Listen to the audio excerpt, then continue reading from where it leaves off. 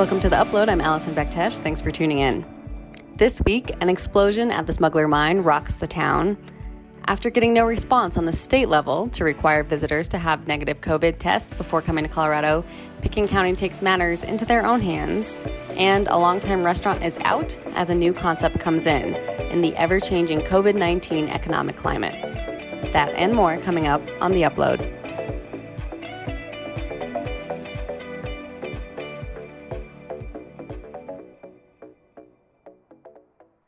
Welcome to The Upload. I'm Allison Bektesh. Thanks for tuning in. We hope you're well. In order to fill us in on all that has happened this week, I'm joined by our editor, Megan Tackett. Megan, hi. Thanks so much for coming on this week. Thanks for having me. As you do every week, of course. And reporter Matthew Bennett. Hi, Matthew. Hey, Allison. How are you? I'm good. Thank you. So I don't know how else to put this. You know, it's a bad year when there's a literal explosion in your town and it gets like a little bit of copy on a Monday. And here we are talking on Friday. And I almost forgot that literally all of Aspen was jarred physically by an explosion that happened Saturday morning. Those who were out and about witnessed flames and smoke coming from the Smuggler trailhead, Smuggler mine area. But then it over time, we figured out what was happening. I kind of love the behind the curtain breaking news stuff, Megan. So I might start with that. Like the text, you know, as reporters, when something happens, everyone who knows you're a reporter will contact you before anyone else. So the texts were coming in. What was it? What was it? I heard it was an airplane crash. And we're used to hearing like an avalanche bomb maybe around that time, but it was in the wrong part of town. Like I think it really, again, a pun intended, I guess, jarred the community.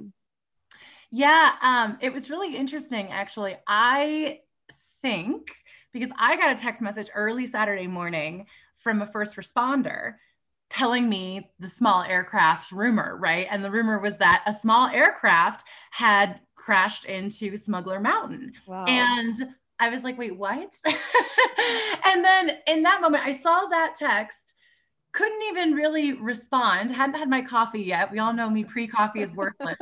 And meanwhile, I'm on the phone with Erica Robbie, our reporter about local magazine, totally different conversation. She lives over in Centennial. And immediately I get this text. I'm like, whatever, I'll deal with this later. I'm talking to Erica. And then all of a sudden she cuts off our conversation and says to me, Megan, I don't know how else to put this, but like an explosion just happened. I think I should go over and check this out for you. And I was like, wait, what? Wait, is that the small plane? Wait, what's happening? So then I let her go. I called dispatch. This is about 9:15 in the morning. All of this happens in about 7 minutes. I called dispatch. Dispatch is like, you can hear the annoyance in the voice, and they are usually so patient. And I just think that everyone over there are absolute saints. And so for them to let that facade of absolute calm slip was really reflective to me of just how inundated they had been. And finally, a woman gets on, she goes, Megan, I am so sorry. We have no idea. We've been swamped with 911 calls. It's just happened in the last few minutes. All I can tell you is that Aspen Fire is over there investigating, but we have absolutely no idea what's going on, which is not typical. Usually they can give you some sort of at least off the record background, but they were really flustered. And what was surprising to me, of course, was there was no small aircraft. That became evident to the first responders as well, simply because the smoke cleared too quickly, right? Okay. It became really obvious it was a singular incident of an explosion, because if there had still been a smoking plane with debris, then the smoke would have continued, right? Oh, which I thought was interesting. So then it became evident that it was mine operations and in Smuggler Mine. And so that's actually a story that I'm looking forward to following up on, because my first question was, wait a minute, they're still using explosives in Smuggler Mine? I did not realize that. Neither did some of my first responder friends that I was speaking with about it after the fact. So to me, I think there's still a much bigger follow there. I think we all know of Smuggler Mine as, yes, it's still active, but you can do Smuggler Mine tours. It's part of our tourism economy. There's Smuggler Trail. It's an ode to the history of the silver mining that, kind of put Aspen on the map in a lot of ways. I actually don't really know personally. I mean, chime in if you do. I don't really know, what exactly does Smuggler Mine do for mining right now? Like, what's the actual output? What's the market? I'm curious. So to me, there's like this invitation of a follow of, wait a minute, what's this thing that we take for granted doing right now? I think you're right, that, it has that license as a tourism spot. Like, part of why I think they actually do have to actively still be clearing things, which is what went awry while they were trying to kind of bust out the tunnels right this weekend, is because members of the public are allowed to go in and see it. I cannot wait for your story to come out, because I'm pretty sure that this is not untrue, which is not how a reporter should start more rumors. But I think there's duct work, like tunnel work from the mine into town, if not all the way to Aspen Mountain. And so I feel like we got off scot-free, besides literally scaring the entire public. I mean, people in the core too, their windows also rattled, it really shook the town. But like, if there's underlying catacomb kind of infrastructure of the mine, that could have gone really far. That explosion could have happened not on site. So I can't wait for you to correct me if I'm wrong about that, or give some more of the history and the present. You're right. We don't think of us of having an active mine still here at Smuggler, and I believe still some on Aspen Mountain as well. Yeah, no, absolutely. And I completely agree, Allison. It was so dramatic. I had so many photos coming in, but there was one reader in particular who emailed me. She lives up above it. So her name's Tamsin Pargeter, but she emailed me some just really dramatic shots. I mean, you had a mini mushroom cloud over Aspen. And I mean, I was floored looking at him. And then to realize after the fact that there were no injuries, no damage reported to any property anywhere. I mean, that's the small miracle of 2020. It's astounding. You know, what's funny, because the next thing we're going to talk about is visitors. And this actually did occur over Thanksgiving weekend, right? It's like holiday weekend. Anyone who decided not to go do a big family thing and just bring their, internal family unit to a quiet Aspen Thanksgiving opening weekend on the slopes and everything got rattled too. So I wonder what's worse, Matt, if we should just bomb the town every once in a while to make the visitors stay away and comply, or if we should go through with this visitor affidavit that we both reported on this week. Yeah, it's things are really starting to kick up, and that was I thought you said it really well, Allison, that 2020, you have an explosion practically, and we forget about it almost. But and Megan, I think that's a great story. I can't wait for that to come out too. But yeah, and they're going to talk about this affidavit more today. We're still trying to get our hands on exactly what it's going to look like and what enforcement's going to look like, but it's going to be tricky. And you've seen some places do this, though. You've seen Hawaii do it, you've seen Maine do it, and you've seen how invaluable it's been, particularly in Maine. They had the lowest, I believe, percent positivity rate at 0.6 when they enacted this. And then Hawaii, they said research out of the University of Hawaii, it was these kind of restrictions. They were saying for 6,000 daily visitors, of those, by doing these type of travel restrictions, you'd go from 1,125 infections per those 6,000 to just 150. And if you multiply that, but it's interesting to see other areas of the country kind of mirroring a similar thing and having already done it. And in some ways, it's like marijuana. There's kind of this wait and see attitude a lot of the states took, right? And now they're like, oh, we all want to do this, right? You're totally right. And I want to get into like how this might affect the economy, just like obviously some states are jumping on the pot train because of the taxes that come in.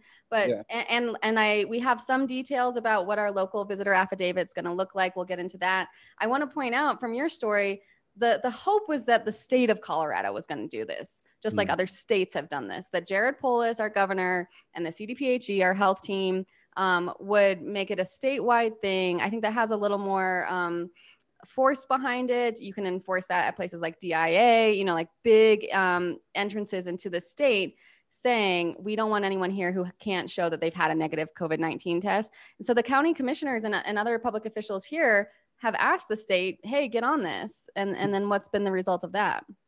Right. They've asked them quite a few times, actually.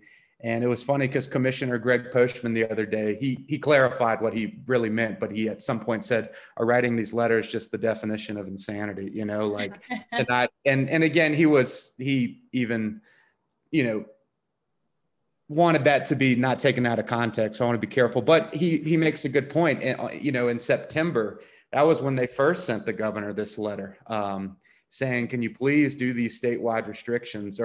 And they got a response back, and it was about a couple weeks later, and it basically just said the 5 commitments of containment. So it was really just a form letter, if anything. And then they sent this letter again last Friday, and they still have not got a response. And, you know, basically they're saying the governor has to look at the entire state. You know, he can't, and what works, you know, maybe in Aspen might not work even just down the road, as we've seen in Garfield County and in places like that. Whether it works or not, I shouldn't say, but just the enforcement, you know, you're seeing very different rules, literally driving across county lines. And I think if anything, it's causing a lot of confusion. And frankly, some of the county commissioners in other counties are spreading misinformation. Yeah, you mentioned Hawaii, Matt, and you know, whenever we talk about the affidavits and everything, enforcement is always the question that comes up over and over. If it was statewide, it would be very enforceable. Yeah. So we did learn a little bit more this week with a joint session between Aspen City Council and the Pitkin County Board of County Commissioners about some of that enforcement side of things, because that's the real question, right? We know this affidavit is going to be 5 pages long. We know that the crux of it is that you need to show that you've had a negative test within 72 hours of arriving to the county, or because they can't turn you around, we know that, or agree to quarantine for 14 days, or until such time that you have gotten a test here that shows that you're negative. That brings up a lot of questions for me, because we've already felt like the local population doesn't have access to testing, right? And now we're saying, hey, visitors, come and use our free testing sites so that you get a ski. I mean, that's that decision of, but you can also, like, you might have COVID, come on into our community, stand in line for our free test and show us that you do. I mean, I don't know that it's that well thought out, and we will get some more information about it this afternoon in a press briefing. The turnaround times on those tests are still abysmal. Like, since we've been talking, a friend of mine who's a business owner who is waiting on her test, it's been over 72 hours and still nothing. And she's not sure if she can go back to her business premises. I do think they're delayed. When I was standing outside the booth outside of City Hall on Monday, I heard a woman complaining to the healthcare attendant there about how long it's been. And they don't do the test on weekends, which I didn't know. So you're getting your test on Friday, you're already waiting, 72 hours, best case scenario, if they get it to you on Monday. And then with the holiday and stuff, but people were still testing, even though the tests weren't being processed. So now we're in this backlog, you're right, where it's not as effective if you don't find out right away. We do know that there's legal ramifications if like you could owe money if it is found that you're one of these cases where you've brought COVID to the community.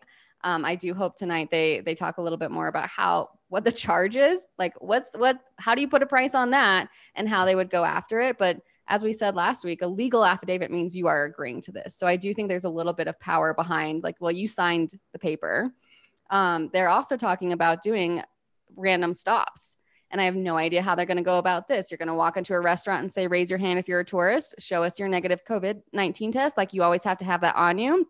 But that's the idea, like random stops, because the affidavit doesn't say, show us your negative COVID test. The affidavit says you are agreeing to have this done. So you actually never have to show the negative test unless, I guess, you are the cause of a mass breakout and or randomly stopped.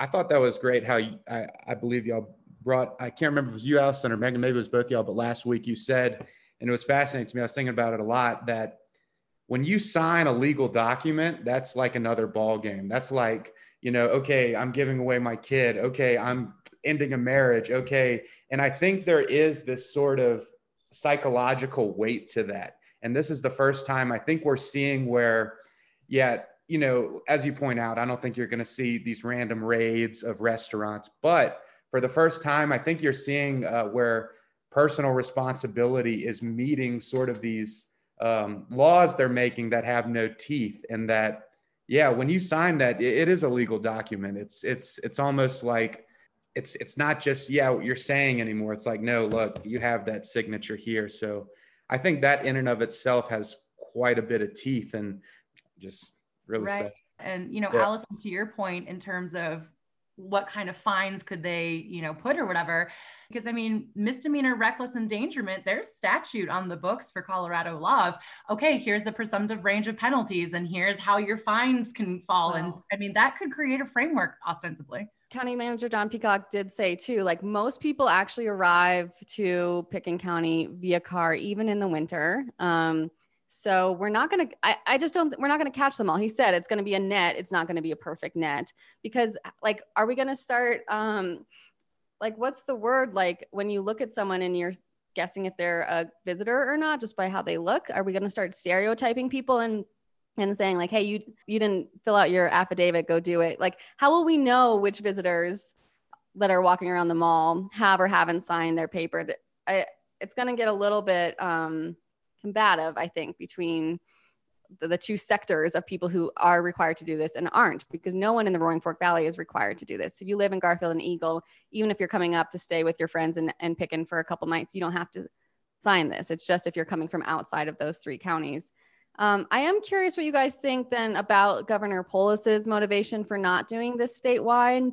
I'm wondering if it is a way, if he's afraid it's going to dissuade guests. And of course, our ski economy, our winter economy relies on outside visitors. And if you say, hey, I can go to Utah without any of these provisions, or I have to go find a test, pay for it, whatever, sign all these things that I don't feel like promising, then wouldn't you go to a different state? So is he doing this just so that we stay open? Is that a good idea? And then will Pitkin County lose out on visitors because people don't want to promise these things and they can go ski Vail instead? Well, not without a reservation. They can't ski Vail. So we've got that going for us right now. Great point. No, I mean, my father is particularly high risk, right? So he's truly been, my parents have been hunkered down quarantine style through all of this for 10 months, really. And so his TV consumption has ticked up considerably. I was shocked. He's in Ohio. I was on the phone with him the other day, and I was shocked to learn he said he can't turn on the TV in Ohio without seeing a Visit Colorado ad. Like they are advertising to the Midwest to come visit Colorado, and doing so aggressively, apparently. So, I can't speculate. As I prepare to speculate, but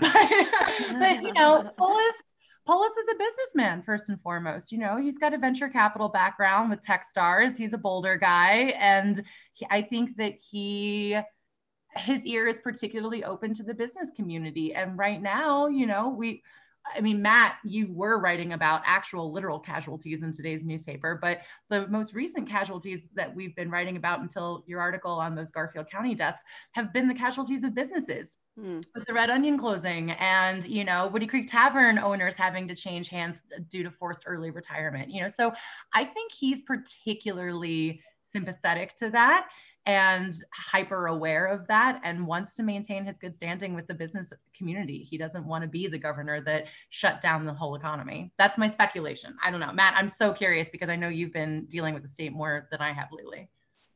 Yeah. And, you're right. He's definitely a businessman. He was one of the richest people in Congress. And I think people forget about that, frankly.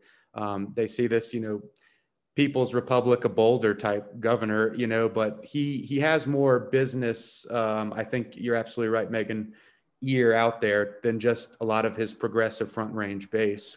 And I think, not to give him too much credit, maybe what works in Denver doesn't work in Rifle. Maybe what works in Aspen certainly doesn't work in Rifle. And there's so many different regions, is it the one size fits all? And I think, frankly, he wants to put these decisions on local authorities, but a lot of these local authorities are just not stepping up to the plate. When you have, small town mayors who are the ones making the most noise, you can't help but wonder. And you saw this letter of all the Front Range mayors that was sent to the governor saying, please, do more. And when that leadership transitioned from the federal to the state, I think that's when he missed the boat, because you're seeing the numbers now. Yeah, that's the reality. To point out, Governor Polis does have COVID-19 as of this week. So I wonder if he'll be quiet for a little while he's suffering through that. Of course, best wishes.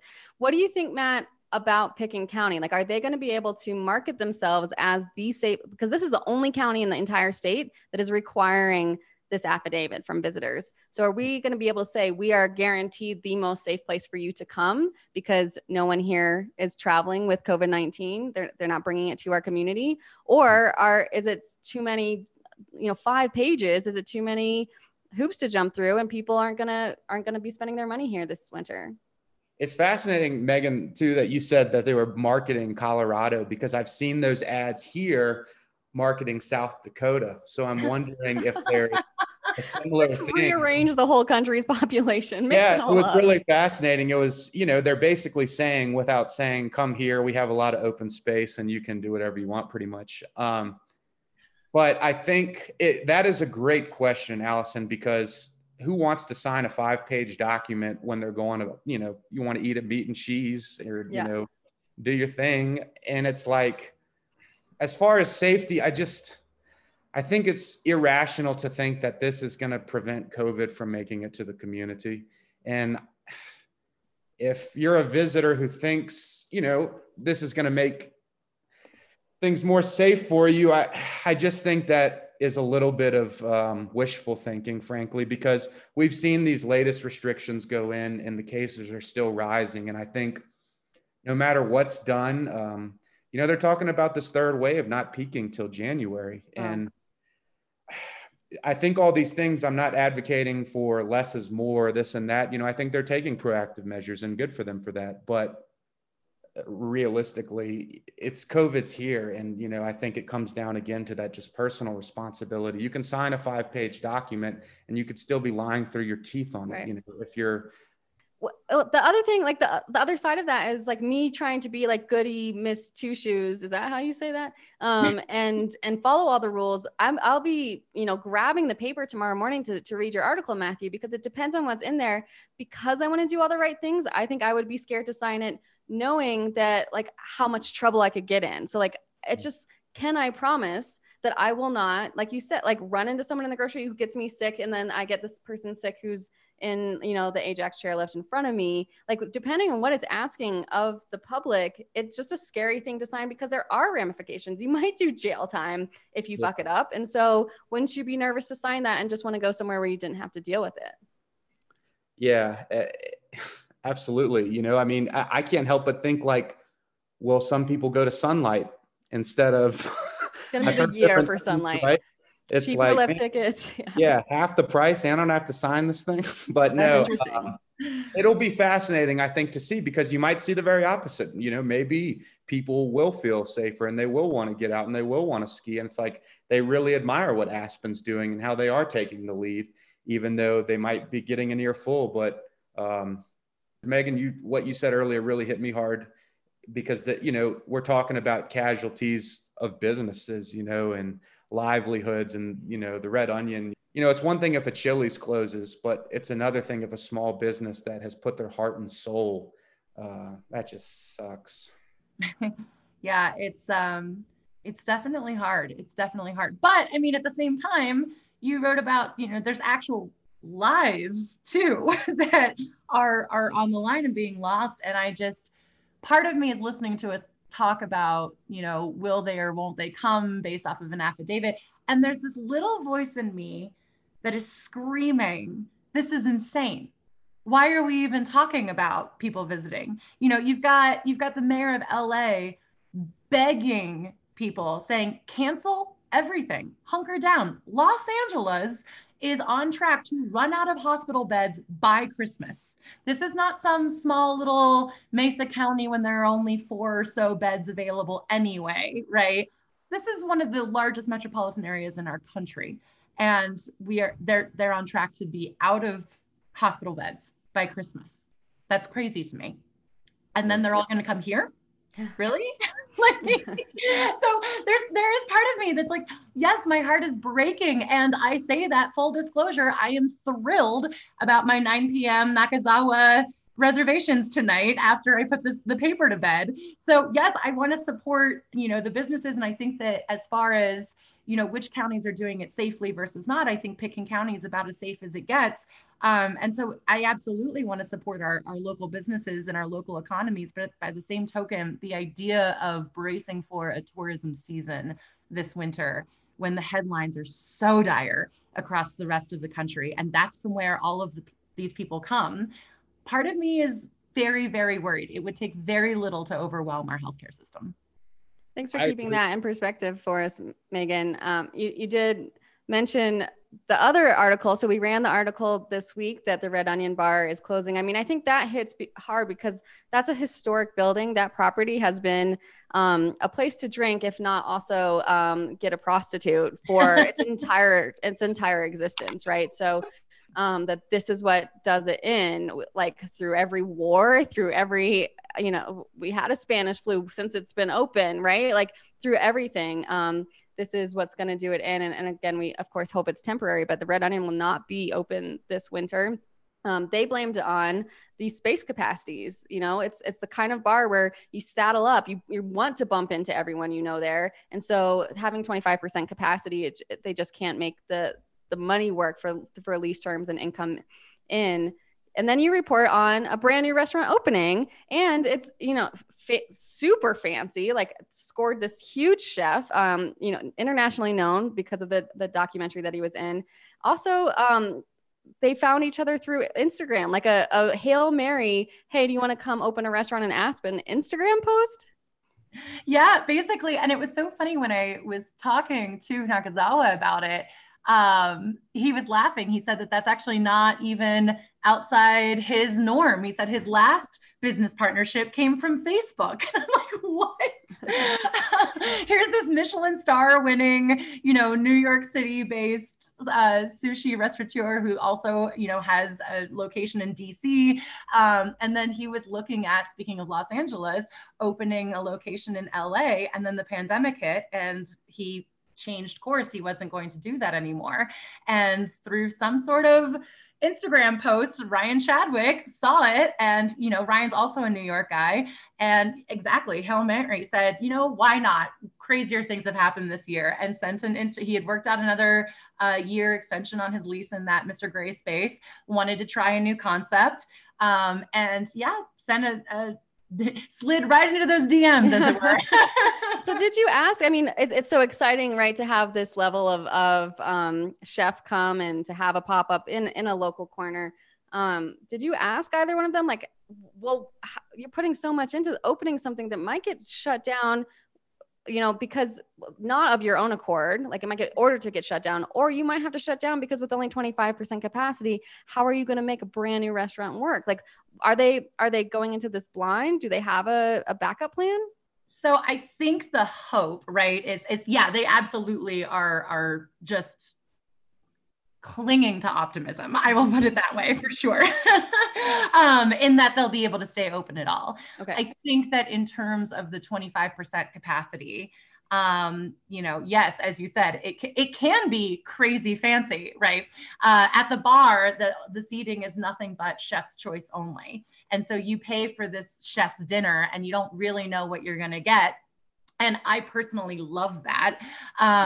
Versus if you're in the kind of enclosed patio area, that's kind of where newspaper folk like yours truly can afford to go, because you actually don't even have access to that. It's just an a la carte style appetizer mix and match kind of thing that you're ordering. And Ryan, when I was talking to him, said, he was like, yeah, I understand, people can't come in and spend hundreds of dollars on dinner every night, and not everybody can do that. So he wanted to make sure that it was accessible for locals. But I also have a feeling that if they're down to 25% capacity, the New Yorkers of the world who are of those means, who are visiting, are absolutely, they're at least hedging their bets that they're going to be the restaurant that those tourists are going to go to. And that chef's dinner probably has a price point that even at 25% capacity will at least make rent. I suppose it doesn't matter if you're down to 25% if your meals are 4 times as expensive as they were at the same location last year. Exactly. Matthew Bennett, Megan Tackett, thank you so much for joining me on the upload this week. Thank you so much, Allison. Thank you. Thanks for listening to The Upload. I'm your host and producer, Allison Bektesh. You can subscribe to the show through Apple Podcasts and Spotify. Do you want to be on the show? Do you have thoughts that you want to pass along? Write to me at upload@aspendailynews.com. Thank you to Megan Tackett and Matthew Bennett for being on the show today. This is the Upload podcast from the Aspen Daily News. Listen, discuss, decide.